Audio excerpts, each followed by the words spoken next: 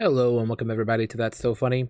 My name is Ryan Neal, aka The Neal Experience, and today I have Bandio, aka The Old Gamer Dad, with me. You can find him on Mixer and you can find him on Twitter, both at The Old Gamer Dad.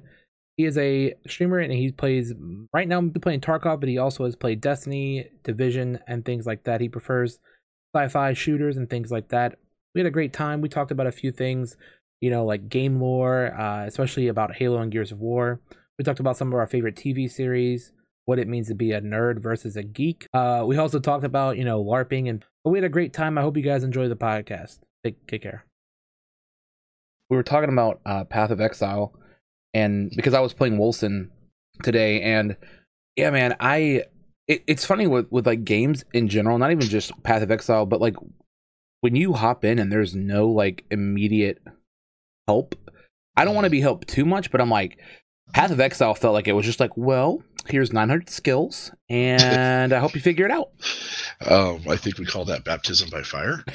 I mean, it really is, man. There was a game I played recently that I really liked because it didn't go, maybe you should go over here, or maybe this, but it would tell you like vague things. It would be like, oh, it was this game called The Sunken City. Okay, and I haven't played that one. It's very interesting. It's got like a... what's the word? What's the guy that wrote the Ended in Cthulhu? What's his name? Gosh, he wrote like a ton of stuff like that. But like it's very along on that theme. Yeah. I've watched some people play it, I think, but I haven't actually played it myself. I actually like to play games like that. I mean, one of the biggest ones I play right now is Escape from Tarkov, and that game definitely doesn't hold your hand. Oh yeah, we'll get on that in a second. Tarkov is definitely something that we're gonna talk about. Okay. H.P. Lovecraft is his name. So H.P. Lovecraft, he invented like Cthulhu and like a lot of weird, just like a weird universe, and there's like a kind of noir like noir like detective feel to the game. And I remember like getting into it, like you'd be like, well, one thing I liked and disliked this, it would give you hints on where people were, but it would just give you the crossroads, and I'm like, so you're gonna make me find this on the map instead of just marking it for me? Like, I don't mind not hand holding, but like, give me a hint. Like, maybe go talk to this person, and like I have to kind of like investigate. Like that would have been cool, but like just tell me where it is, and then I have to go physically do the legwork. Is kind of lazy. But yeah, Tarkov, man. Oh yeah. Boy, yeah, they. So I have over 700 hours on this wipe on Tarkov. Oh my gosh, dude. That's I may have played it a little bit. Well, you were playing, honestly, dude. One thing that I love is when you know someone that was playing a game before it gets big. You were playing Tarkov like at the beginning, like yes, right off the bat, before when no one knew what Tarkov was, like before the big quote unquote people had played it, and it blew up. I think it blew up when the Twitch drops occurred because that's when everyone was playing it. Yeah, it did, and unfortunately, I mean, it's kind of like a good news, bad news type of thing because I love the fact that people are more exposed to it. It makes the game more exciting when there's more PvP to be had, but at the same time, Battlestate Games was just not prepared. Their servers, I mean, the best analogy I have would probably be that meme that you see the dog sitting at the coffee table drinking coffee with the house on fire. Yeah, that would be their servers right now. This is fine. This is all good. Yeah, rough, but man. It is definitely one of those games that does not hold your hand, does not give you. There is no real tutorial. There is no tutorial in the game. No. It's really trial by fire, figuring things out, watching videos, talking to other people that play, because that game is all about map knowledge. If you know where things spawn, if you know where people are coming from, you can be prepared. And I like the tactical gameplay. I'm sure you've watched when I've played with other guys. We tend to be a little more tactical. Well, I like that a lot too about it. It's kind of like that Ghost Recon kind of feel where it's like, when you're in a squad and I've watched a ton of clips where like people kill their teammates. I don't know why, but there is something both equally hilarious and equally like just kind of sad, and like in my head I'm like, why don't I feel like your teammates maybe should be marked, but I'm like, no, that's kind of against the whole thing of the game. There is no UI. You know, the UI is other than your menu. When you're out of your menu, there is no UI. You have no reticles and like no cursors, nothing. So it's like it's I think one, it's very immersive, and two, it kind of gives you the feel of like, I don't know, completion almost, like when you finally get kind of like adequated to it, and you know you kind of become used to it, and you're able to narrate, survive. Yeah, exactly. Yeah, when you're able to like, you know, navigate that terrain, all those crazy maps, you feel like you've accomplished something. And I've always admired that about video games, when it's like you put in the hours, you know, dedication, whatever, and you've become good at this. And, you know, it's something in video games that I've always liked, because I think some video games are starting to cater too much to like casual gameplay, where it's like you can play for an hour and be almost as good as this other player, like you were saying, who's played for 700 hours. And that's just this wipe. That's since when did the wipe happen? January? Yeah, maybe. Yeah, I want to see. But the thing is like you're gonna recover from that so quickly, because you're gonna be able to like, all right, we're gonna go here, run this, you know, get this, get out. Like I watched a video of Shroud where he did a hardcore character. I don't know if you've seen this, where he started a character. He deleted everything, literally everything. I'm like, you're a madman. So there's that. Yeah, that's not me. Well, it's like my survival rate's like in the 30s, and that's considered decent. Yeah. Because you know, it's like you were talking about the team kill thing. It does happen, and it's usually a breakdown in communication. I mean, a mutual friend of ours, I got him playing, which is Praetorian.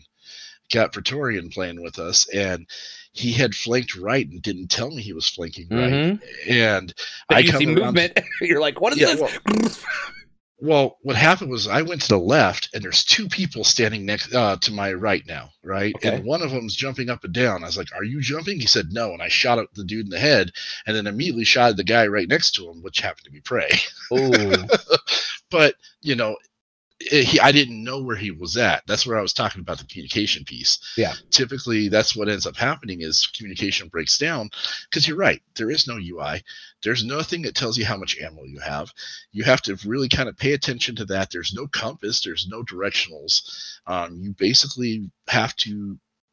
You know, anytime I play with somebody who's new, and I've sherped quite a few folks into this game, it's all about, hey, I'm going right, or I'm doing this, or I'm doing that, or I'm very on descriptive. 6. Yeah, I'm on your 6. That way, if I spin around, I know that there's somebody behind me that's on my team. I'm not just going to start shooting, you know. So, because the time to die is that quick. I mean, because they're, you know, if you're not wearing armor or they hit someplace that's unarmored, you're going to go down. You're going to go down very fast. Yeah. So anyway, well, it's something. I mean, it's something to be said. Like I said, where you don't get handheld. So, I mean, think about old school video games. I mean, you're obviously ancient. So thanks. Hey man, just because I'm having my 47th birthday here in 3 days doesn't mean nothing, right? Just 47? I thought you were like 6. Oh, ouch! I'm just playing. Honestly, I remember. I think when we met, you were 45. So that makes sense, because it's probably 43 actually, because I started 3 years ago this month. So you were one of the first streamers I met. Okay. Oh, okay. Yeah, that is right. Yeah, I remember you. I remember the first time you rated me, actually? Because I think I butchered your name. I was like, Bandillo, like, because it looks Hispanic, dude. It looks like a Spanish word, man. It's all good. Yeah. But I mean, it's like, I mean, old school video games. I played all the way back from like regular Nintendo. I didn't really ever do like Atari. My parents had Atari, but I think I was like maybe 1 when they got it and got rid of it. Played my first video game console was an Atari 2600. Mm-hmm. So, but I played games back on the Apple IIc in school, the old Oregon Trail stuff you hear about. So everyone should have to play Oregon Trail. Hell yeah. And know that you can just die, you know, on a whim. For dysentery. Yeah, if you see someone named Terry, you do not disrespect him. No, I've been playing. I've been a gamer for most of my life. Like I started off on Atari. I've had Sega. I've had Nintendo. I've had Xbox.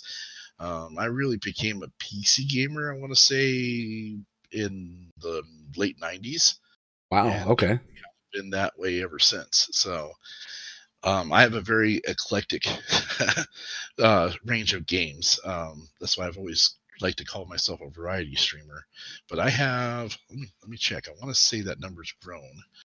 I currently have 477 games in my Steam library. Oh my gosh. I have to see how many I have now.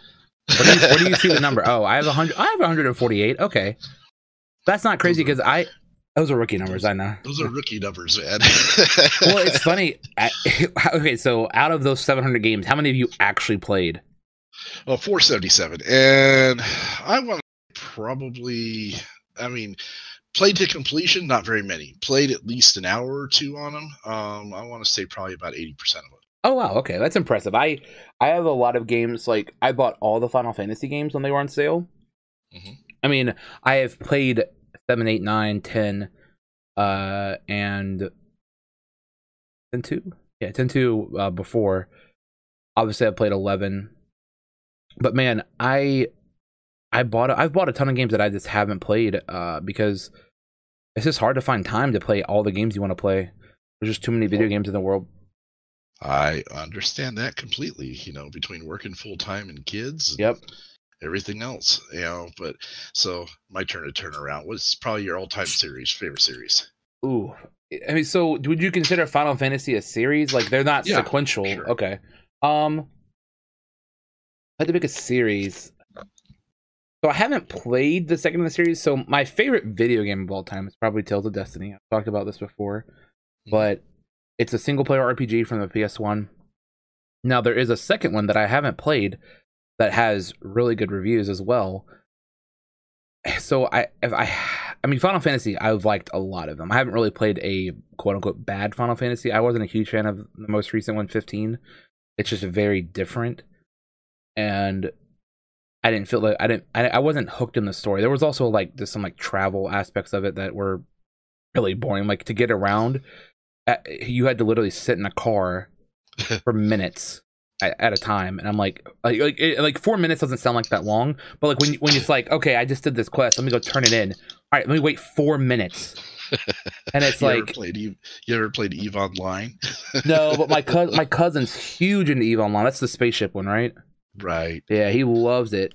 Or even Elite Dangerous, you can spend hours just going from one system to the other. Yeah, I've seen Papadopoulos play that, and it's I can't do it, man. I can't. I don't want games to be inundated with fast travel because I think that takes away from getting to experience the world. What game did I recently play? Witcher 3.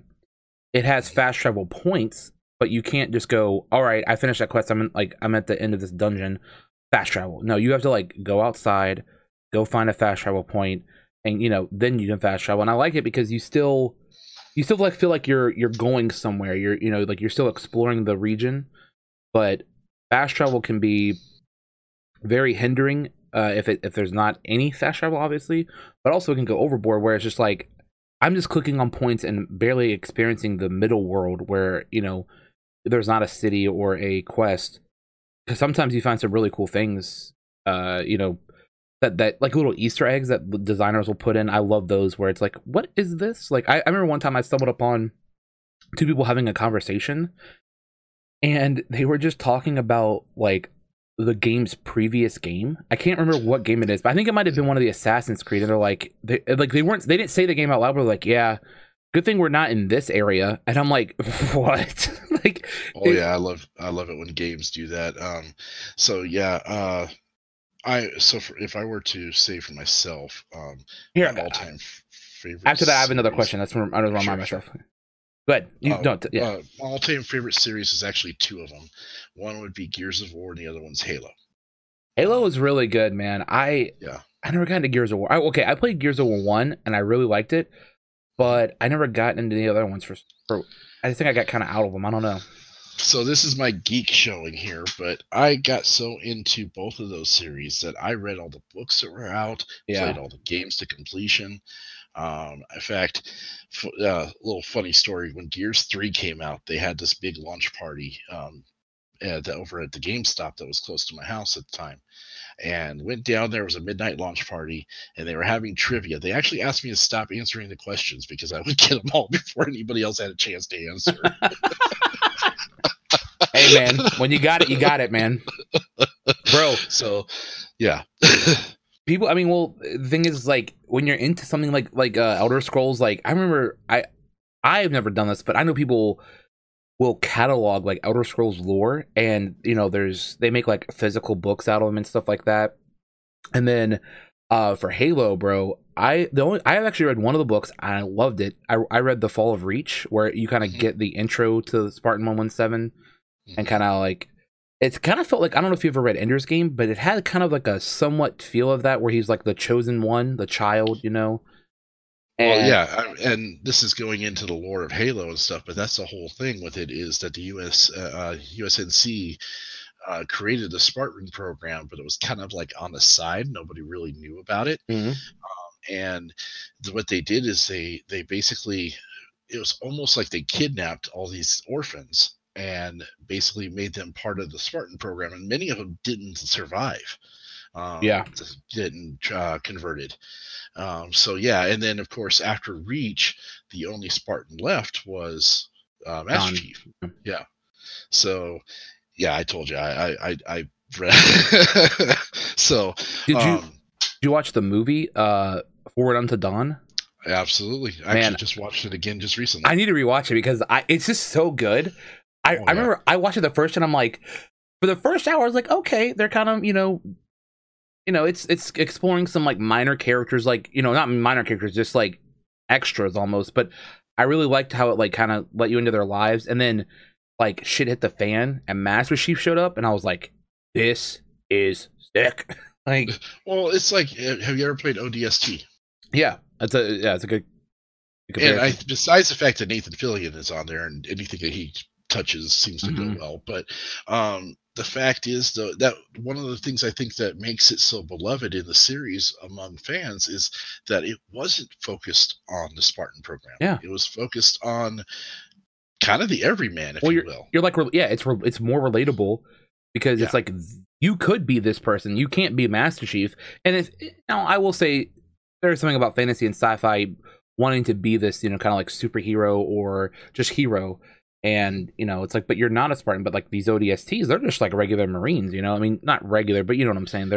It would be like the paratroopers, exactly, or something like that. You know, I mean, they're special forces, but it's the fact that these guys are badasses, but they're relatable, and it's definitely, it was, like I said, it was the first time that the Halo series didn't focus on the Spartans. You know, the whole re-release of the Master Chief Collection, I think, is actually kind of cool. I mean, the fact they started off with Reach, which in a lot of people's minds was one of the better storylines in the game.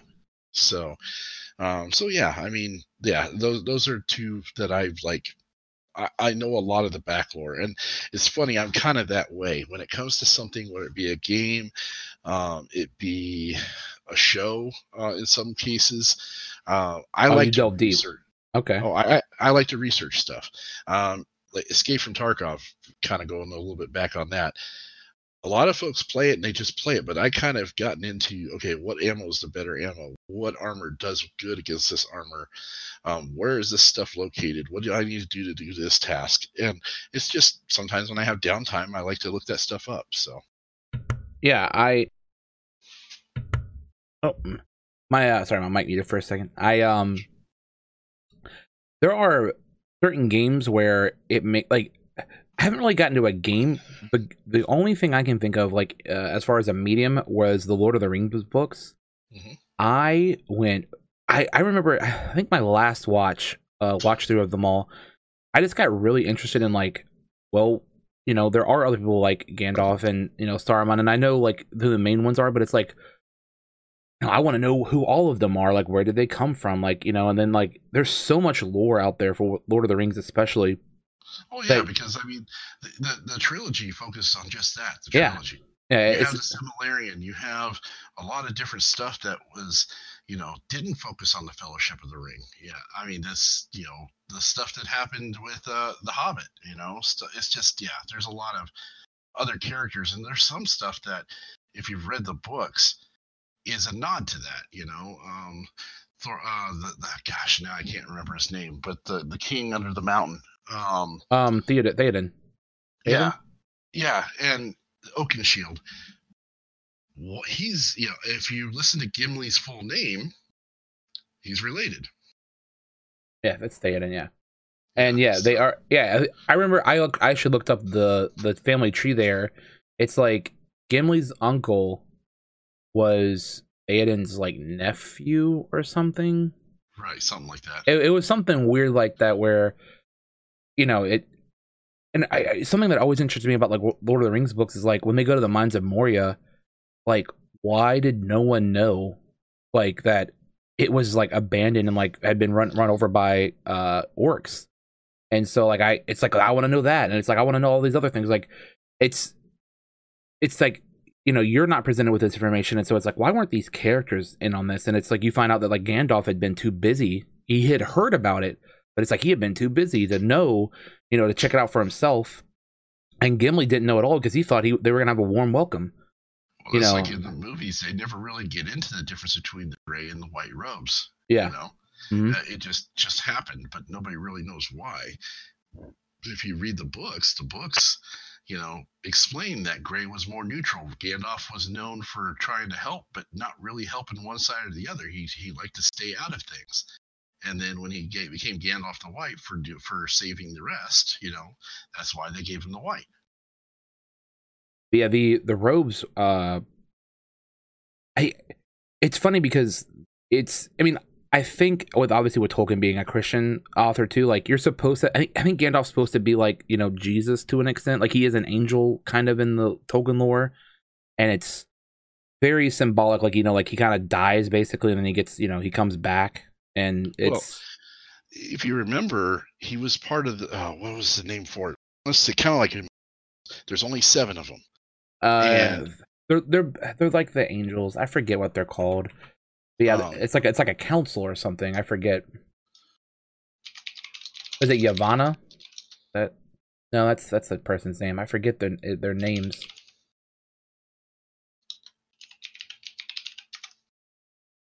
He's an Ainur or Maiar, I think. So they originated as members of Ainur, the first beings whom Uru created, and there was 5 of them, I guess. Saruman, Gandalf, Radagast, Altar, and the 2 blue wizards. Yeah, but there were basically kind of immortal in a sense, I guess, so that was one of the things that he died to the Balrog, but not really, because they are, but they're very, very, very long lived. Obviously they go to the west, and he goes with them, so it's just there's a lot of stuff. There's just so many things, and I think like having that like little bit of like lore to be able to like delve into is really fun. Kind of like you were saying with like Halo and Gears of War. Like Halo has all these books, and it's like the games are great, and you can play just the games and understand what's it's about, but it's like the tip of the iceberg type feel. It's like this is just a glimpse of this whole universe. Same with like like Star Trek movies. War is huge on that. I mean, because you look at Gears of War, they never really talk about the independent the UIR. They never really talk about how Hammer of Dawn came into play in the games. You get that in the books. I mean, the books follow Dom and Marcus back when they were originally cogs, before this stuff of Gears of War happened. There's some of the books actually go up to the point where Marcus gets imprisoned. Wow. So it covers a lot of that stuff. That's like I said, when I went to that thing, they actually asked me to stop answering the questions so that other people could win prizes. Now, I know with Halo, the games came out first, and then they started writing a lot of books. Mm-hmm. Is that the same with Gears of War, or were there books before? No, I want to say that the books came out after. Okay. But the authors kind of filled in some of the backstory, because if you look at Gears 1, 2, 3, 4, and now we're on Gears 5, there's a lot of gap at times in between each of them. Yeah. Right. Between Gears 3 and Gears 4, there's a huge gap because they, and how Marcus handles Dom's death, and even going into Gears 5, you've got, now you, instead of it following Marcus as the main character, now you're following his daughter, or his son and Dom's daughter. It's just a lot of interesting things with that, I think. So, or not Dom's daughter. It was oh shoot, who was she? Now I'm drawing a blank. Anyway.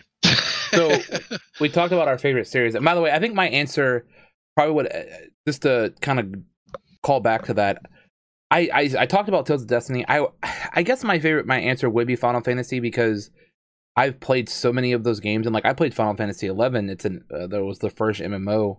I did too. I played it for 5 years, and I had a year of logged time. It was rough. I mean, it was a big chunk of my life into that game.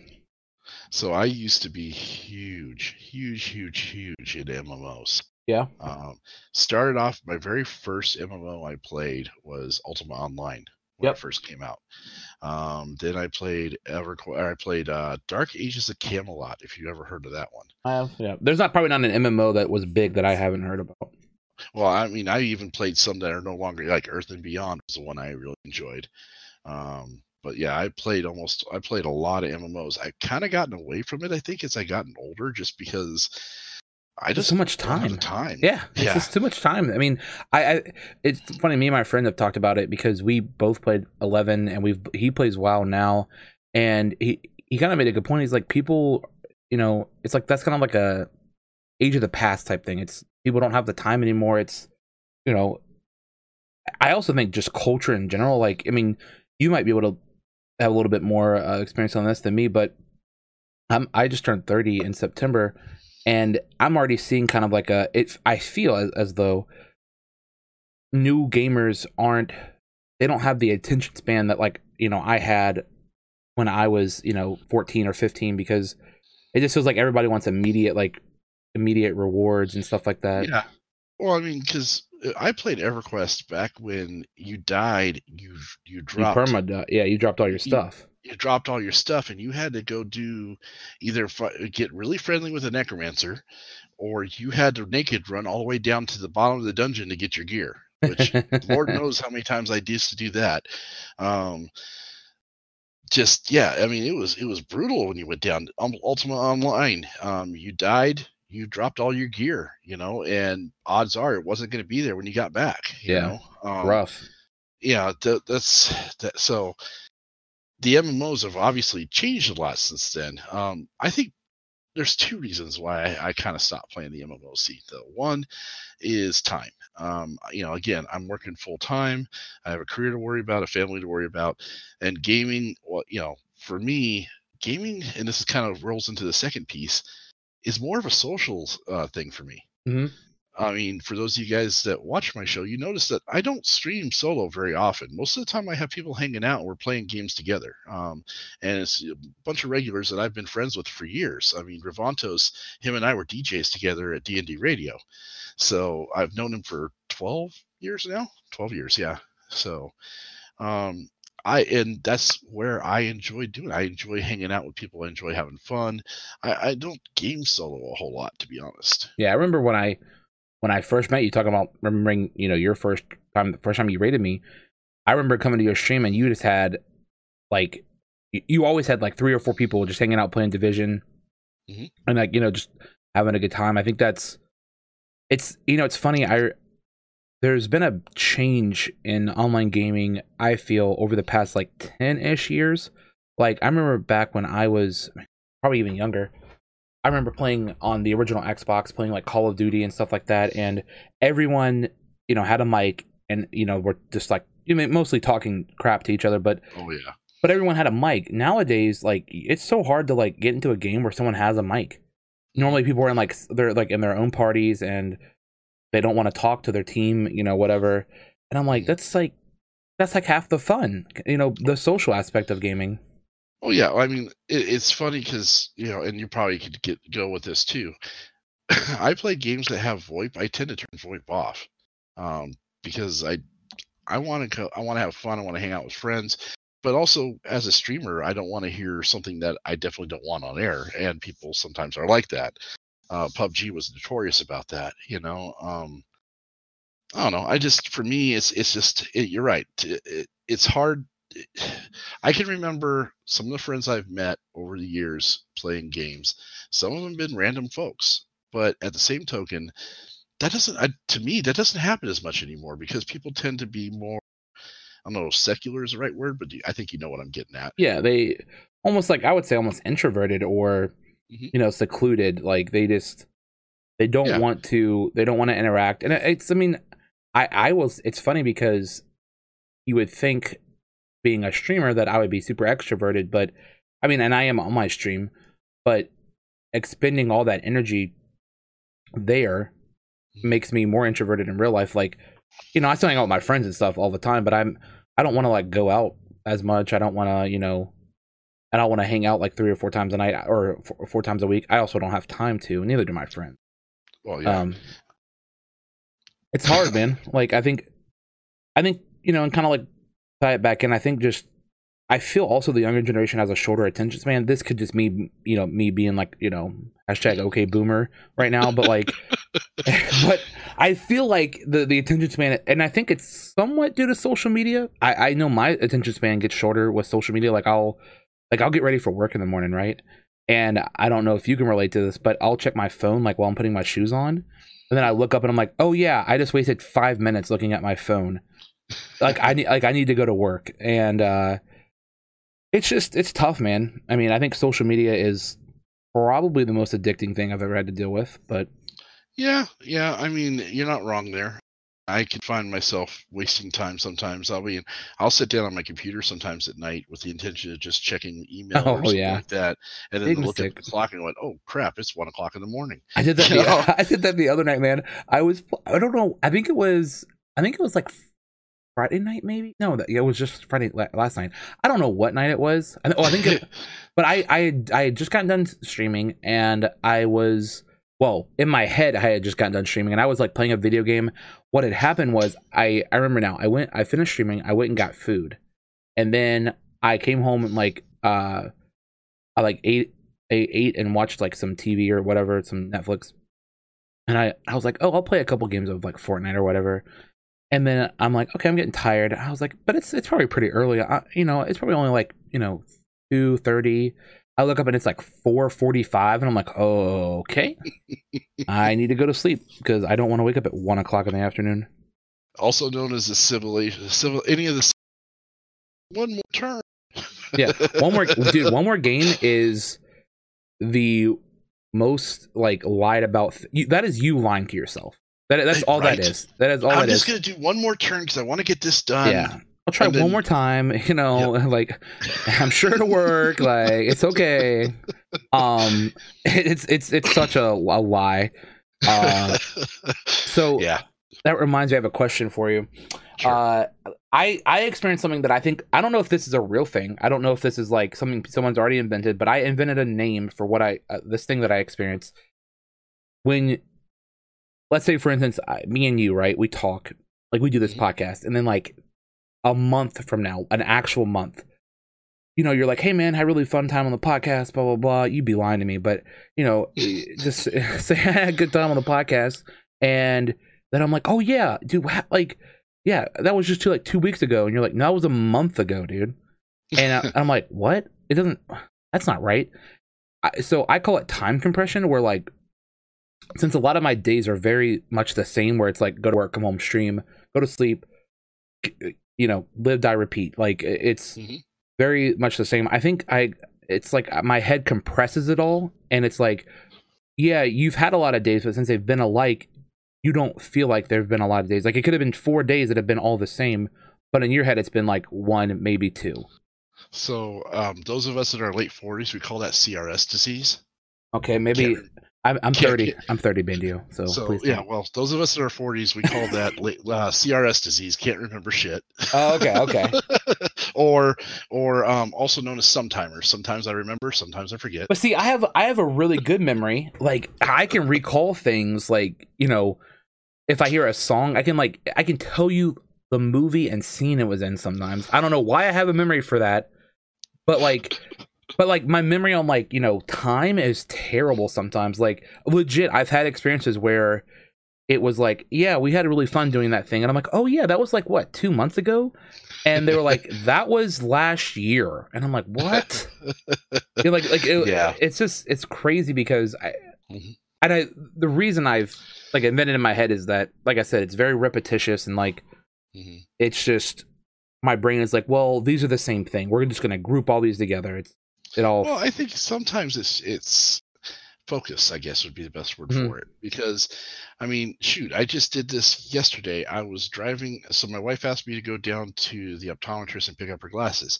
I've made that drive Lord knows how many hundreds of times, because it's right kind of around the corner from the house, but I had my mind on something else and completely missed a turn. I was like, wait, how did I get here? You know, but it's the same thing when we're gaming. It's the same thing, you know. I don't know if you're a big reader, but I like to read books all the time, and I don't know how many times I'd be like, okay, well, just one more chapter, or I can't end it here, and just suddenly realize how late it is. Or but as far as like memory stuff, man, I want to say that I have a decent memory, but it's like I got so much useless crap in my head that it seems like the important stuff has no room to go.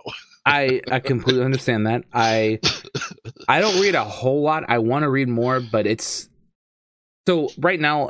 Honestly, I think a lot of it's due to the way my room is set up. Mm-hmm. My computer's like right next to my bed, so I don't really like, if I'm on my computer, I just stay on that till I get tired, turn it off, go to sleep. Mm-hmm. I'm moving soon, and you know, most people know that because I've talked about it on stream. But I'm moving soon, and in my new house, my computer will not be in the same room that I sleep in.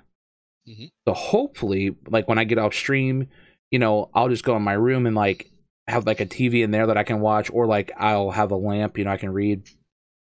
But I do want to read more. There's a lot of like, I love fantasy books, man. I love like, you know, I've read Lord of the Rings 3 times. I've read Harry Potter twice, maybe. Oh, see, I have a Kindle.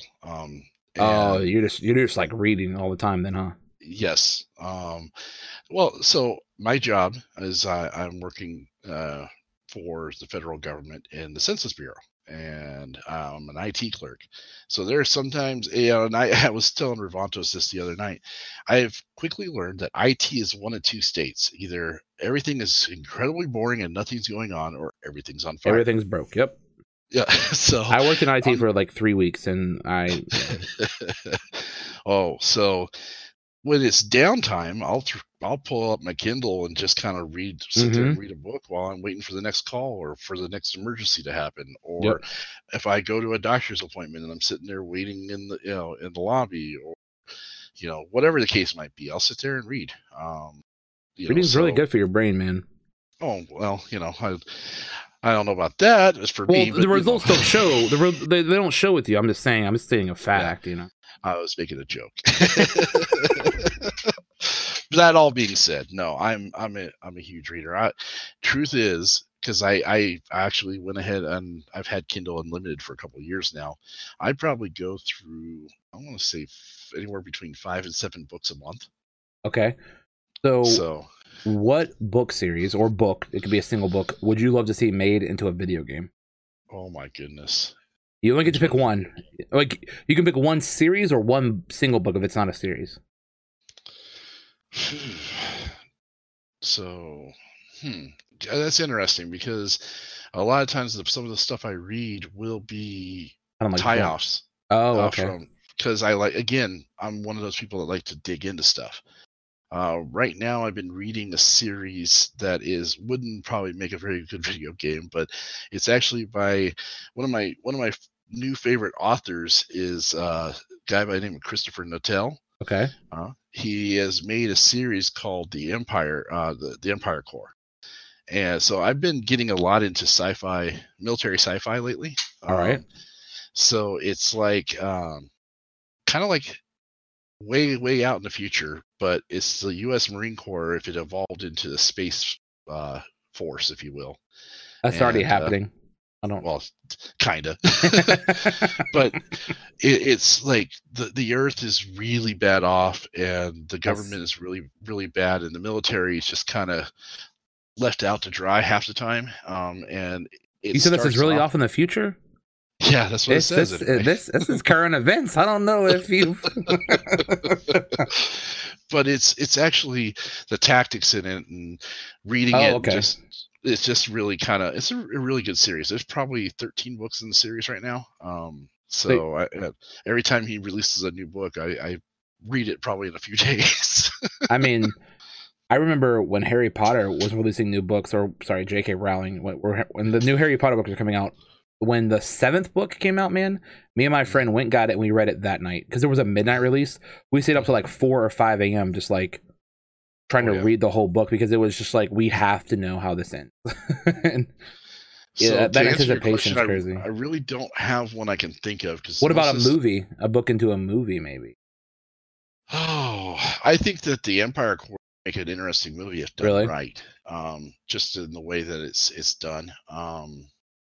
I mean, I don't know. I mean, it's funny because as of late, my big thing has been watching certain series and stuff. Like I've been devouring series on Netflix. Travelers is a good series I just recently watched. The 2nd season of Altered Carbon came out. Oh man, I cannot wait. I haven't watched any of it. It came out Thursday. I haven't watched any of it. I won't talk about it. Yeah. I love Anthony Mackie, the guy that's playing Takashi now. I love him as an actor, so I'm like, that's really cool. And he's also kind of like a bigger actor. Like season 1 didn't have that many super famous people. Like the guy that played Takashi season 1, the white guy, he was in like Suicide Squad, and he was also in like one other movie I remember watching. But he's not an Avenger, you know. He's not right. So well, the concept behind Altered Carbon, I think, is very interesting too. Agreed. You know? That they've gotten so used to having the stacks and having the ability to jump bodies, basically, that it's not a body, it's a sleeve that they call it, you know, and they're just not used to being in their actual bodies anymore, you know, and that to me, I think, is a interesting concept. You know, it's kind of what was another one I watched that was really good? Called the Feed. I think that was on Amazon. Have you seen that one? The Feed? Yeah, I have not. What's it about? It's kind of like near future type thing, but everybody's kind of connected. So it's like you have the internet, but it's via an ocular implant. And things start going badly. Sounds like a Black Mirror episode. I'm in. It was a really good series. I want to say it was on. Let me look it up. I want to say it was on Amazon Prime. Yeah, I love Amazon. Yeah, it's on Prime, Amazon. Man. Oh yeah, I'll just check that out then. Yeah, so it's called The Feed. It was actually a really good series I was watching. What's her name? The lady it was on. Now I'm trying to remember what she was on. Was it Battlestar Galactica she was on? You're going back in the archives to that one, dude. Oh no, the original, not the original Battlestar Galactica. Oh, okay. That's another series. Probably one of my all-time favorite series is the reboot on Battlestar Galactica. Well, Battlestar Galactica is referenced in one of my favorite shows of all time. That's the only way I have reference to it. Which is have you ever watched The Office? Yes. Well, I have only a couple episodes here and there. So there's a character named Dwight who's like The Office kind of. He's not an idiot, but he's an idiot, if that makes sense. Like he's smart in certain areas, but he's really dumb in other areas. Yeah. And he has a quote, or actually he doesn't even say it in the show, Jim does. Sorry. So, but he's imitating that character, like he's trying to just mess with him, and he says Bears beats Battlestar Galactica. That's and because those are like 3 things that Dwight loves, and he's like, and yeah, it's a stupid show, but like I love it to death. And that's I've never watched Battlestar Galactica. Every time I hear Battlestar Galactica, they don't judge me for this. I think of this really bad movie that had John Travolta in it called Battlefield Earth. Like I Battlefield remember that Earth one. AE, and it was hot garbage. But I've never watched Battlestar Galactica. I might have to queue it up. I will tell you that it's got an amazing storyline. Okay. That they did a good job with the physics of it, as far as it's like the space battles and stuff. I mean, it's not like as good as The Expanse, but it's as far as the physics. But the story is amazing. The final, I wasn't a big fan of the final show, the final episode. Okay. Although a lot of people did like it, but I didn't like the way they ended it. But oh man, I was a huge fan. I watched when it was out on Sci-Fi Network at the time. My house knew not to try to talk to me when the show was on. So now I remember what it is. The lady who she played Catherine on Game of Thrones, the same actress. Oh, okay, yeah. It's on the feed. I knew I recognized her for something. You said Catherine. Do you mean Lady Catelyn, the Stark mom? Catelyn. Okay. Yeah, that's what I thought you meant. No, I was just clarifying because I was like, I in my head I translated it to Catelyn. Yeah. Yes, no, okay, Catelyn. Yeah, she's cool. So the actress that plays Catelyn plays in the feed. She's one of the major characters. But Battlestar Galactica, I mean, gosh, the story is amazing. The story is absolutely amazing. There's some serious twists in there, and I don't want to ruin them. I remember some of the stuff that was revealed when they finally talk about the Final Five and show the Final Five. My jaw literally dropped. I was like, no way. Some of it you saw coming, and some of it makes sense. See it, but at the time it was just like, oh wow. Just like one of my recent ones I've really enjoyed was The Expanse. If you've watched that one. I don't get into a lot of space things. I think I told my dad to watch The Expanse because he watched the new Space Odyssey series, and I remember hearing a lot about The Expanse. I don't watch a lot of Okay, fair enough. Like the sci-fi I like is normally like not based in space itself. It's like typically a lot of like on planet stuff. But I have heard great things about The Expanse. Well, and for me, it's not so much that it's. I just like a good story. Yeah. I mean, I love a show that just kind of, or a book or a game or anything that just kind of draws you in and kind of expands the mind, if you will. Just with The Expanse, it was just so well written that it really just kind of draws you in. Altered Carbon is like that, Yeah, Altered Carbon I love, yeah. It's the same concept. It's just that the story is so good that when it ends, it's like, well, I really need to go to bed, but I kind of want to see the next show. I've been there. Have you watched the BBC Sherlock series? I have not. Okay, I think that's easily the best series I've ever watched on as far as television. It's got Benedict Cumberbatch and Martin Freeman as Sherlock and John, respectively, and man. So it's a really weird setup. It's a younger Sherlock than like than the Robert Downey Jr. movies, and it's kind of like him, quote unquote. Like the first season is kind of him becoming Sherlock per se. The first episode starts with him meeting John, and there's only 3 episodes per season, but they're an hour and a half. They're like movies, basically. Like you could watch one episode almost, and I mean I wouldn't watch them out of order because that would be kind of weird. Like there are references to like previous episodes, but the first episode you'll watch, it's like a mini movie. There's like each episode has its own little arc, but it's also there's an overarching theme between them. And kind of like The Witcher just came out. Yeah, a little bit. The Witcher was a little bit more sequential, like even the first season of Sherlock, the first episode and the second episode have a good amount of time between them because it's it's just like, oh, they just continued living their lives and quote unquote solving cases. What they do is, I think, because it's based on the original novels by Sir Arthur Conan Doyle, and they like pick certain little stories and it's in modern times, which is really convenient because you don't have to sit there, and it's not like they're not talking in like proper English and like all that crap, which is fine, but sometimes it gets a little like it's not as nice as like, and it's also this Sherlock's a little darker, like you can kind of see it come out a little bit in his voice and the way he like approaches people. Oh yeah, so I mean, because I had a train of thought and it derailed. Hey man, we've all been there. Hell, I told you it's that 47-year-old brain. What was I going to say? Oh well, they'll probably come back to me later. But the guy that plays Moriarty in the series is what honestly made the show just like number one.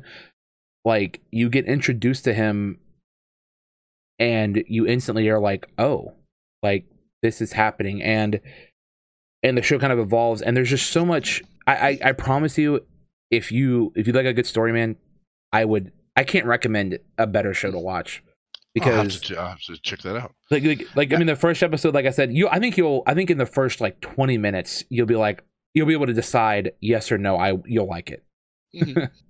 Which now makes me realize what I was going to say. So you were talking about the sequential, and if you really think about it on The Witcher, it does jump around. It jumps around from one point to another, but it kind of all ties together in the end, and you realize the actual sequence of events. Yeah. Because at the I want to say maybe the last one or two episodes, it all starts making more sense. That was probably, I mean, I love the show, don't get me wrong, but that was probably if I had a detractor, is that it was like, okay, but wait a minute. So how did this happen? But this happened, but then now this happened, type of thing.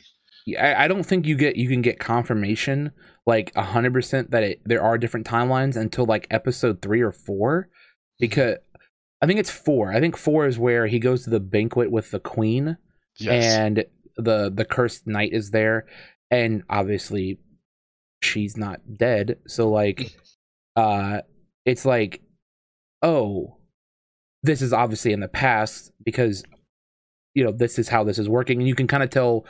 Because she also walks in and says, like, she just came from a certain battle, and it's like, oh, this is in the past. And the Witcher, and also like the one guy is much younger, the wizard or the mage. The mage. And then so I'm really interested to see where season 2 goes with the Witcher, because they're gonna explore. The finale of the Witcher, man, I was so disappointed with, and this is gonna sound kind of like probably like I'm not a true fan, but whatever. Like, Henry Cavill was on screen for all of like 10 minutes, and I'm just like, that's who I want to watch. I didn't care about Yennefer in that whole battle, and I was like, it's whatever, it's fine.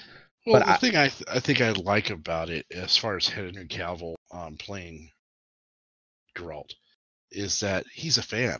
Yeah, he had read all the books and like played the games. Yeah, he's played the games, and like he's a huge nerd. He's a huge nerd, dude. Oh yeah, I mean, it's kind of like, in the same sense with him and how much he enjoys the whole series, and is a fan of the games, and a fan of the books. It's like when you find out that certain actors, people that are, whether they be voice actors in a game or actors on a series, that you find out that they have a lot of the same interests as you. I mean, yeah. Dungeons and Dragons, I was shocked when I found out Vin Diesel's a huge fan of the game. You don't peg guys, or not even just guys like that, but like people that don't look like they do, and then you find out like, oh, they're actually huge nerds. It's like, yeah, that's awesome. Well, yeah. Did I ever tell you the joke between the difference between a nerd and a geek? I would love to hear this, because I have an interesting depiction as well. But here, you tell me yours. Nerds make 6-figure incomes. Okay. So I'm very solidly a geek. So to me, I've always used those two words differently. Like, I've always considered myself a nerd, but not a geek, because nerds to me are people that enjoy things like, sci-fi, fantasy, Dungeons and Dragons, things like that, very nerdy things. A geek to me is someone who's like, they have no social awareness, or like they don't know how to talk to people. I'm like, you're a geek. Like, you don't know how to be a real person. You're a nerd, but you're also a geek. Like, and don't take offense to that if you're a geek. Like, I'll talk to you and I want to help you, but like, one, you got to take a shower. Like, bro. Oh God, conventions, dude. I mean, Magic tournaments, man. That's the biggest one for me. I used to go to big Magic tournaments, and there'd be 10,000 people not playing in the tournament but attending, and it just smells like just straight up BO, and I'm like, I don't get it. Like it takes 10 minutes. Like most of you are guys take 10 minutes to shower, if that. It's such a minor inconvenience of your day. It's like going to an Amtgard event. So I think you know that I'm a LARPer. Yeah. So most Amtgard events are usually about 3 to 4 days. Now, what is that word you're saying? Amtgard. It's spelled AMTGARD. Is it French? No, not sure what language it is. It's just the name of the game. Oh, okay. So the actual name of the game is Amtgard. Most people want to say amp with a P, but it's actually a T. That's what I thought you said at first. Well, yeah. The dentures don't help, but it's Amtgard. But so Amtgard is started in the, I want to say either late 80s or early 90s in Texas. 83 apparently. Looking it up. There you go. And it's in Texas with the Burning Lands, and then has slowly grown to now it's international. We have chapters overseas. Obviously, that's bigger here in the U.S. The chapter I have here that I'm a part of here in Boise is called Rusty Gauntlet, and we're a duchy that's part of a larger kingdom that's based out of Salt Lake. In fact, we have our big event coming the weekend after Memorial Day weekend. It's actually going to be a 5-day event. So, but yes, you get a bunch of people who are socially awkward. Yep. And have yet to learn the benefits of soap. I love it. Have you heard about our Lord and Savior Dove? And Old Spice. Do you have a moment to speak to our Savior, Sudsy? I think what it is that, you know, I don't ever want to make someone feel uncomfortable or unwelcomed, you know, because it's like, I get it, like, people get picked on, you know, and I don't want people to feel like, well, I'm not even welcome here, you know, where people are like-minded and like the same stuff as me, but it's like, come on, dude, like, you are offensive. Like, right now, you stink. So it's funny, Neil. So I spent 6 years working on aircraft. When I was in the Navy, around a lot of jet fuel. My sense of smell is pretty deadened. Okay, it has to be a very sharp odor for me to smell something. And if I can smell your body odor, we have a problem. Hey, I will say, at least for LARPing, you know, being, you know, knights and fighting with swords and shields, it's probably a little bit more in character. So you want to know the real reason why I became an archer? Because I can stand down or upwind and shoot. I thought you were gonna say you took an arrow to the knee, but you know. Oh no. So no, I actually do play a bowman. I play an archer. Yeah, I know. I've seen you show me pictures. It's LARPing to me has always been very interesting. I'm really hoping I get to see what it evolves into, because I think there's gonna be a time where LARPing I think meets like augmented reality. And I think that there's probably stuff out there that has done that. I mean, what we do is so there's a large scale of LARPing, if you will. What I do is probably on the lower end in that sense. I mean, our game is considered high fantasy because there's everything from, and it's the best way I could describe the game I play is imagine Dungeons and Dragons, but you are the character. Yeah, I mean that's 100%. So I gotta give you a little background story. So I used to play Magic all the time. Thought D&D was like totally nerd. Like this is coming from someone who plays Magic the Gathering. Okay, so I was like, no, that's weird. Like, what if you play a character? And I had played video games my whole life where I played, you know, a character and stuff like that. But it was, it was weird to me. And then like I overheard it occurring one night, and I was like, oh, that sounds really fun. Tried it out, loved it. I'm fast forwarding here a little bit because I've told this story a couple of times before. And then I played, you know, I was playing D&D. Then a couple of friends joined in, and one or two of them were also like, they were either, I think one of them was a LARPer, but they were both like big ResCon fans. And they, again, I had the same reaction. I was like, "Oh, that's a little too out there." But it's just because it is like another step, like, you know, towards like immersion, like immersing yourself in a character, you know? So it's funny. It depends on the game. I see some very high-end go, there's a LARP that's just forming out here called Alliance, where you are in character. You play as your character. It's a very light touch game, where ours is more of a medium touch, but it is way more role play. There's not a lot of role play in Amtgard. We just go out and smack each other with sticks. Yeah, exactly. Yeah, it's just fun. Yeah. Yeah. So there is some role play aspects to it. We have battle games. Sometimes we do quests. And sometimes we as they like to call it in our LARP, flurb it, FLURB, flurb. We like to flurb it up a little bit during court or something like that. But it's not really a centerpiece. RP is not a centerpiece in our game, but there are LARPs that are like that. And there's some that's not just sci-fi. You go Europe is huge, but you have sci-fi, post-apocalyptic, zombie. You name it, there's probably a LARP for it. Well, so every time I think of LARP, I only have one really good reference to it, and it's going to be a movie, and I'm sure you know what movie I'm talking. You know what I'm talking. You know what I'm talking about. Yes. And I love that movie. How can you tell me how accurate Role Models is portraying LARP? Oh my god. I'm assuming you've heard it probably like a million times from people that yes, are I have. Is it like Role Models? Yes, I have. But I am curious how is it kind of sort of, but not really. I mean, it depends on the. They were a little bit more on the role play side of it. Especially Ken Jeong, or not Ken, what is his name? Yes. Ken Jeong, yes. Jeong. Yep. Ken Jeong's character, I love him. So it really depends on the game itself. Like I said, ours tends to be more. We tend to play more battle games and stuff. So it tends to be team based. Like capture the flag, ring the bell, that kind of stuff. But we have classes that so you have abilities and stuff like that. For our game, you earn experience and go up in levels for attending. So you get 1 point. You get 1 experience point per week that you attend park day.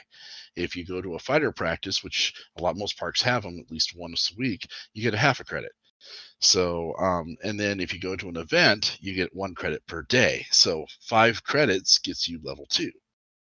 So you see how that, and so it actually takes, if you were to play the same class for a full year, you would make level 6, which is the maximum level. Oh, wow. I was like, just 6? But you said it was max level. Never mind.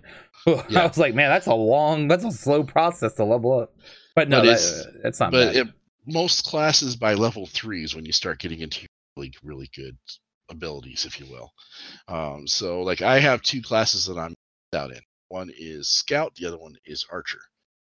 Both of them are bows. The only other one I haven't maxed out, the other 2 I have not maxed out in bows, is Assassin and Druid. But it just gives you more tools for the kit, I guess it would be the best way of putting it. So we also have a couple games that we like to play. I've seen them at events. I've played it once when I was up in Washington called Jugger. I've not heard of that one. It's like Juggernaut? Kinda, but it's a 5-on-5 game. Each person on the game. So, God, what was it? Bloodsport? I think it's not Bloodsport. What is that's Jean-Claude Van Damme. That's not the one. I gotta look it up real quick.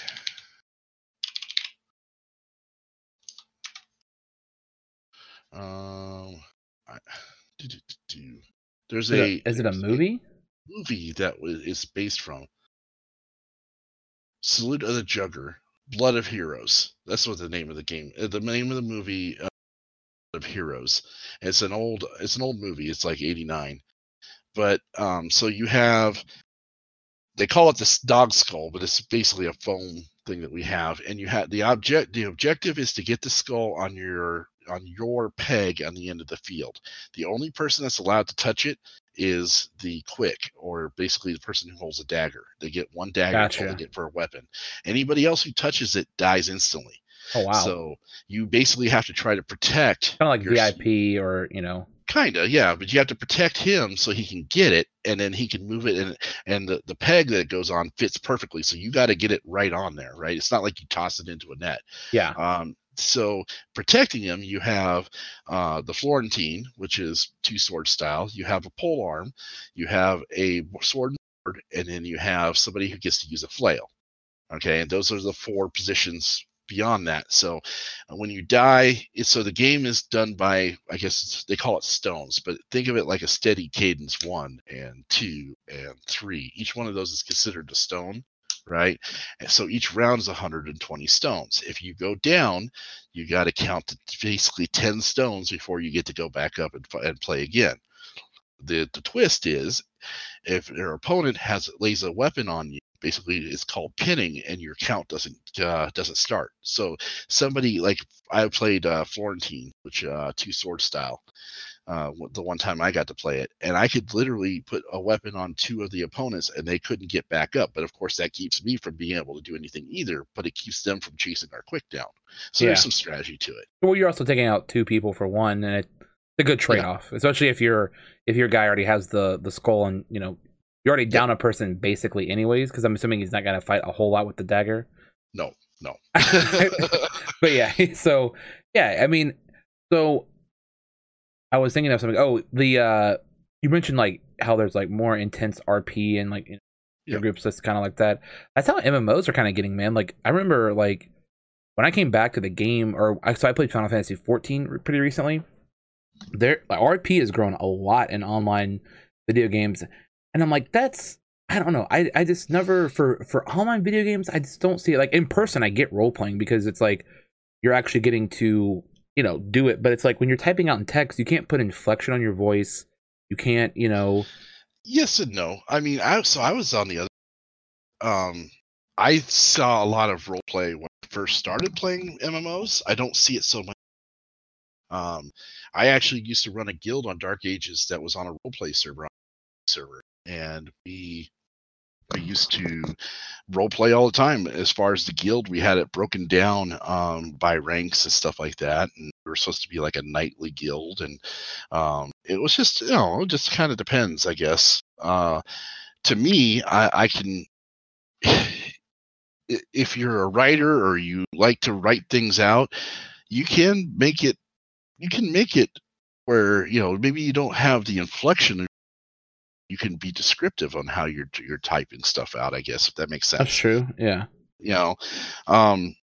So I haven't done a lot of in-person role play, I guess. Like I said, the LARP that we do is not a lot of role play in it. It's more whack each other with sticks. But I did a lot of role play. I mean, I think in EverQuest I was on an RP server on Dark Ages. I did a little bit of RP on EVE Online. So I get it. I mean, shoot, that's why there's a lot, GTA 5 is such a big thing with the RP servers. I can see the attraction to it, but I don't see it as much anymore. I play Elder Scrolls, and I play some ESO here and there, and I don't really see a lot of RP in. So I think it's really big in 14 because now I could be wrong about this, but I feel like there's like almost like entire so there's 3 different data centers is what they're called, which are like those have servers assigned to them, and the data centers didn't used to speak to one another. Well, one of the whole data centers became like super casual, and I think obviously if you're not about like, because I think I think it's hard to be both an RP player and be like super serious about like getting loot and like maybe like chasing like worlds first and stuff. Like you're probably not doing both, right? But the more casual servers had like a ton of like, there was a whole server that was dedicated to RP. Like you would always be in character, and I mean, and what's funny is like recently the GTA 5 RP servers became like really big, and I don't know if that's like people kind of want like something different with gaming. They're just tired of seeing like just gameplay. They kind of want to see.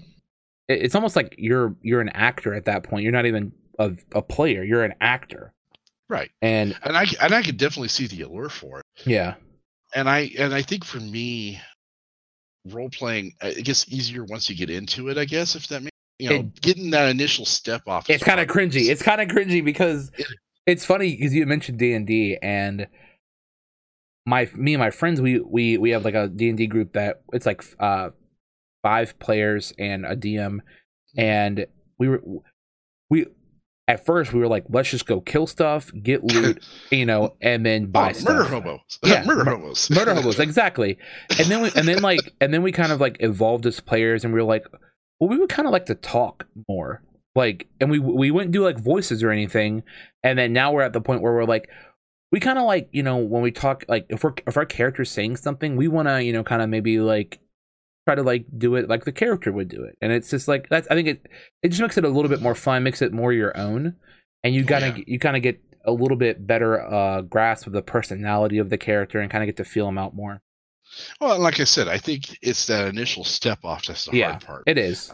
Once you step off and somebody interacts, and now it's the back and forth. It's just like these podcasts. I bet you when you first started, it was, or when I was streaming the first time, that first time you hit the live button and trying to get used to talking to yourself when there's nobody in chat, it's the same thing as trying to get out of your comfort zone and interact with somebody in role play. Yeah. Once you start getting that back and forth, it becomes a lot easier. Same thing, it was probably one of the hardest lessons for me when it came to streaming was just talking to myself. And talking to yourself. Well, I was gonna say, it's funny because I was talking about streaming to someone, and I said like, yeah, you have to learn to talk to yourself, and they looked at me like I was talking like craziness. I'm like, no, not in a crazy way. I'm saying like you have to learn how to have a one person conversation, because people want something to like, they want an end. They want a way to be like, oh, you just said something that I associate with. I'm going to talk now. And you can't always, I mean, dude, I've honestly sat there and told stories before, like, hey, the other day I went to the store and, did this, and it's just like, who cares, And I'm still struggling with it at times. I think part of my problem too sometimes is sometimes I play more intense games. So, for example, Escape from Tarkov, if I'm playing with somebody else, I don't want to start chatting, because then comms are, it's hard to talk to each other. And let's be honest, if I'm playing something that's super intense, my focus is right there. So I feel bad sometimes when I miss folks that are talking in chat, because I'm like, in fact, it happened today, and during the show I was doing today, so my schedule had changed recently because of my job I'm in, and I'm doing more shows in the morning. Well, unfortunately for one of my regulars, he lives in Australia, so he's not been able to catch me until today. Because no. I know that feel, man. I know that feel. Well, I was going to say, he even messaged me, man, I haven't been able to catch you in forever. And I was like, yeah. And then he did jump in chat today, but I was in the middle of a boss fight on Division, talking to the guy I was playing with, and when I glanced over, he had already left. I was like, damn. I've been playing a lot of Fortnite recently, and I mean, sometimes when you're in especially near the end of the game fights, where it's just like chaotic, like there's 4 different teams shooting at one another. You if you look at chat, you'll probably just die almost. Right. And so sometimes I'll miss people, but I always go back and try to catch up. It's a bad feel though, because especially like from back in the day when I used to play like survival or anything that was a little bit more casual, where I could look at my stream all the time or my chat all the time. Yeah. You never miss a thing. But yeah, missing people is one of the worst feels as a streamer, because they came to see you, and it sucks. Oh yeah, absolutely. I always feel like I have a better show when I have people to talk to or talk with, but I've in 3 years time, and that's, like I said, this month was my 3-year mark. I've learned how to do it more. Thank you. I've learned how to do it more, but it's definitely something I've been kind of getting there towards. So yeah, it's funny. You just had your 3 years. I actually am coming up on my 4-year anniversary in 4 days. See, it's actually this coming Tuesday will be my 4th year on Twitch to the day. Congratulations. Thank you. And it's been weird. Because like I started off doing like trials carries, man, and like trust me, I was not a nice person. I don't know. I was also younger. Being 4 years younger, like it's weird, man. I don't know. I've grown up a lot over these 4 years, but Oh yeah. that's besides the point. What I was gonna say is, uh, you were talking about learning things, and I feel like I've been slow to learn like a lot of things, like talking to myself that came quickly, but learning how to not jump down people's throats or immediately be defensive about things. Those are things like that come with time, and it's like, because like on Twitch, man, I feel like on Twitch, I don't know, I feel like there's a lot of people, especially younger kids, that want to come in, say something, and then they're saying it solely to get you to say like, I'm happy for you, or like, oh, that's really cool, or they're trying to like flex on you, and I'll straight up like either not react or just be like, I've told people straight up, I think you're lying, because like it was like, so, I mean, and I'm not saying like they were like they were saying like crazy shit, like one time I actually discovered that glitch, and it's like I don't believe you, because just one time at band camp. I mean, that's basically what it was, dude. And it's just like, okay, I feel like you're just making this up because you want to sound cool, but I'm also like, why should I care that much? I don't know. It's like, I get it. It's like if they made it up, it's like, let them make it up. It's like, I'll just be like, cool, and just move on, It's funny because you were the second or third streamer I found on Twitch. Oh my god, I'm so sorry.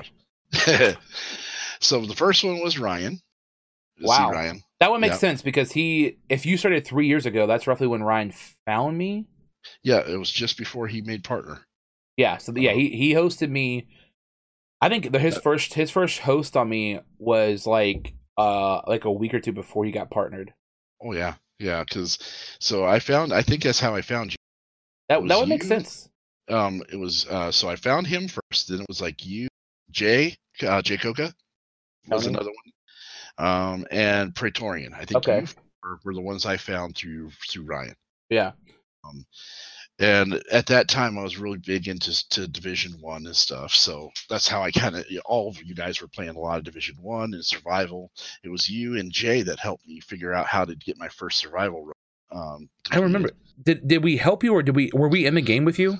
No, you weren't in the game with me, but you guys gave me some strategy tips. Okay, yeah. And I think it was your tips that helped me get it, because it was like the getting the M44. Yes, dude. Yes. And just sit across the street and snipe the hunter. Easiest extraction ever, man. You can't beat it. They took away that cover, right? Did they really? Yeah, a while back. Because you used to be able to sit behind that cover right there on the top. It's gone. There is no cover up there anymore. You have to go down the stairs. It's still gotta be pretty good. Oh, you're talking about up the rope, right? Yep, up the rope. Yeah. There used to be that guardrail right there. They took it away. That's smart. I mean, even then, it's still probably pretty good, because you can still peek over the edge, kind of like standing with a sniper. Because you can stand there. The problem is, if you stand up there for too long, they're going to either sticky bomb the crap out of you, or they burst you down very quickly. Yeah, it's still doable. It's not as easy. It's not as OP as it used to be. Right. Yeah.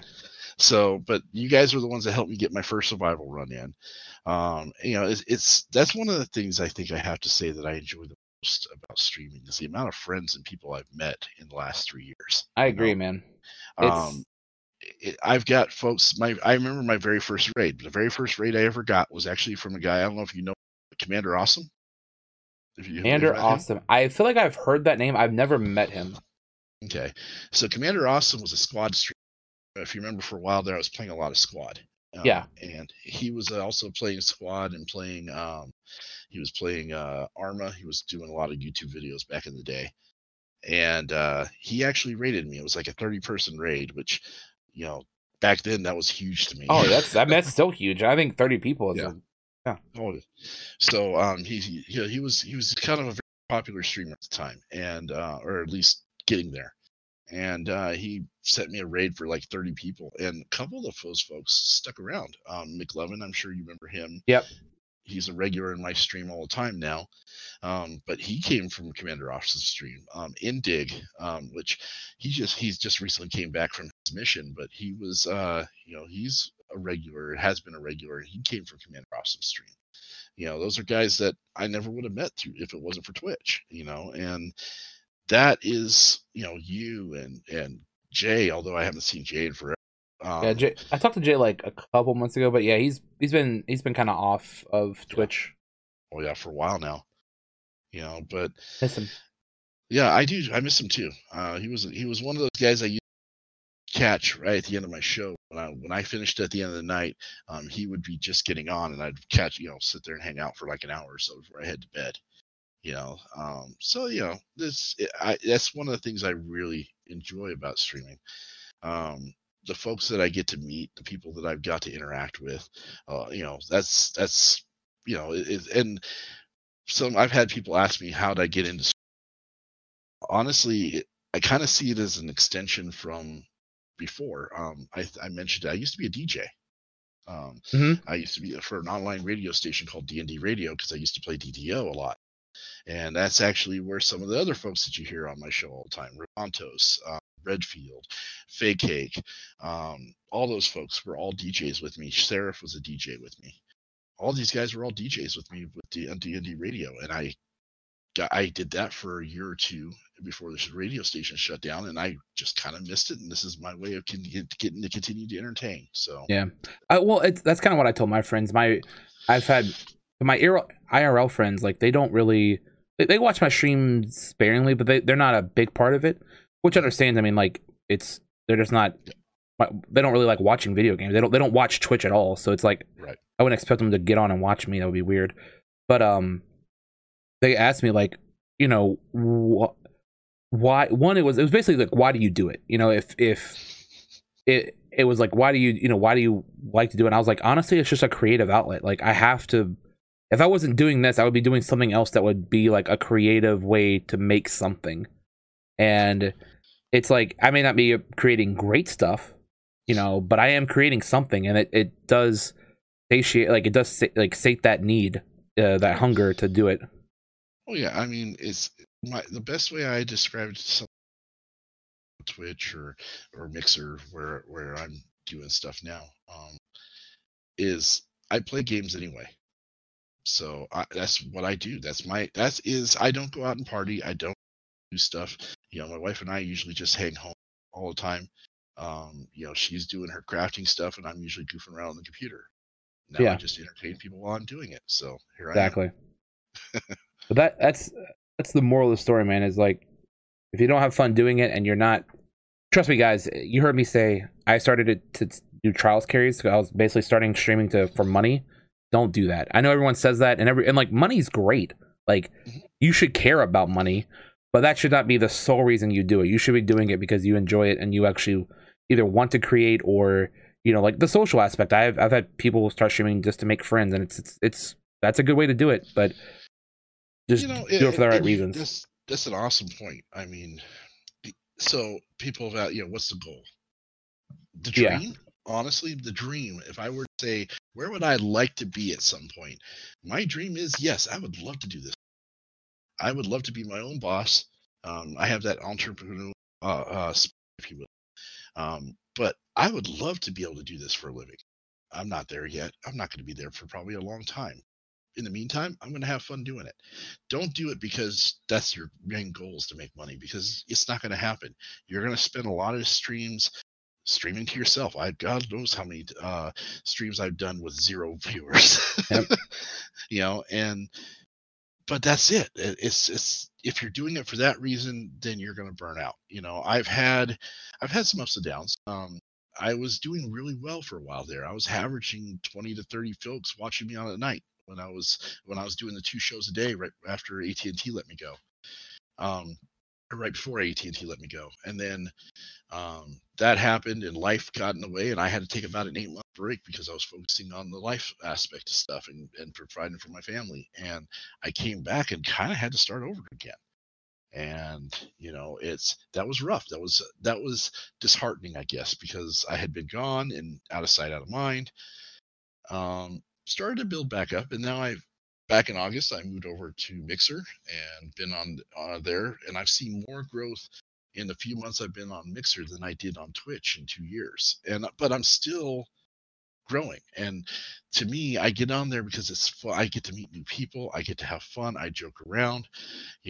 Most of the folks that hang out in my channel tend to be folks that are kind of older gamers like myself and enjoy our dry sense of humor and have a lot of fun and laughs. And there's a reason why my saying when I get a new fall, don't forget to point and laugh as I die in new and interesting ways. Yep, it's the best, man. I think streaming is just, honestly, it's helped me with a lot of things in my life, but it's fun because it can also be bad though. I mean, there's as much great as there is to it. If you focus on the bad parts, like you said, you streamed to 0 viewers, you can look at that, and laugh at it, kind of like we did, and like we both have done it, and it's like you can also like focus just on that and be like, well, I'm terrible, people must hate me. And it's like if you already have like social like anxiety or like depression, probably don't want to stream because it's not going to have a whole lot of positive impact if you focus on numbers. I'll say that. But yeah, absolutely, it can be bad. But yeah, man, go ahead, what were you gonna say? No, I was just gonna follow up on what you said. I'm a very analytical person, as we discussed earlier, like how I like to dig into stuff. Yeah, that was probably the hardest thing for me to break, was not to stare at the viewer count. Yep, it's easy. It's got to turn it off, man. Oh yeah, I do. That's the nice thing with Mixer. I don't have a regular dashboard like I did with Twitch. Oh yes, yeah, I can kind of see it, but I don't see the graph. I don't see the list of names. That's what really kind of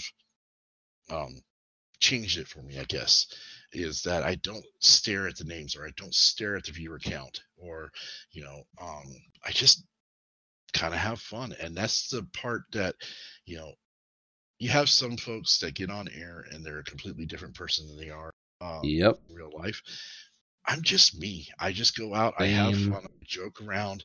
What you see on air is what you get when I'm in person. I actually talked about that today, about how like I'm pretty much the same person regardless of who I'm around. Like it, I think I should probably do a better job about maybe like feeling people out, because if you first meet me and I'm just like busting the same types of jokes as I would if I were hanging around my good friends, you may be like, this guy's an asshole.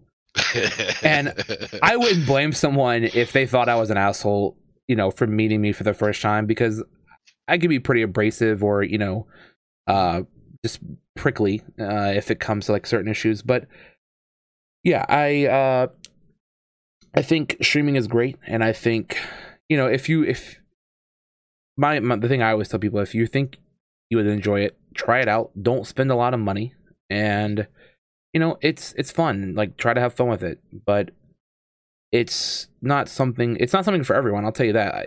I found there's an interesting statistic. I think most streamers quit within the first 90 days.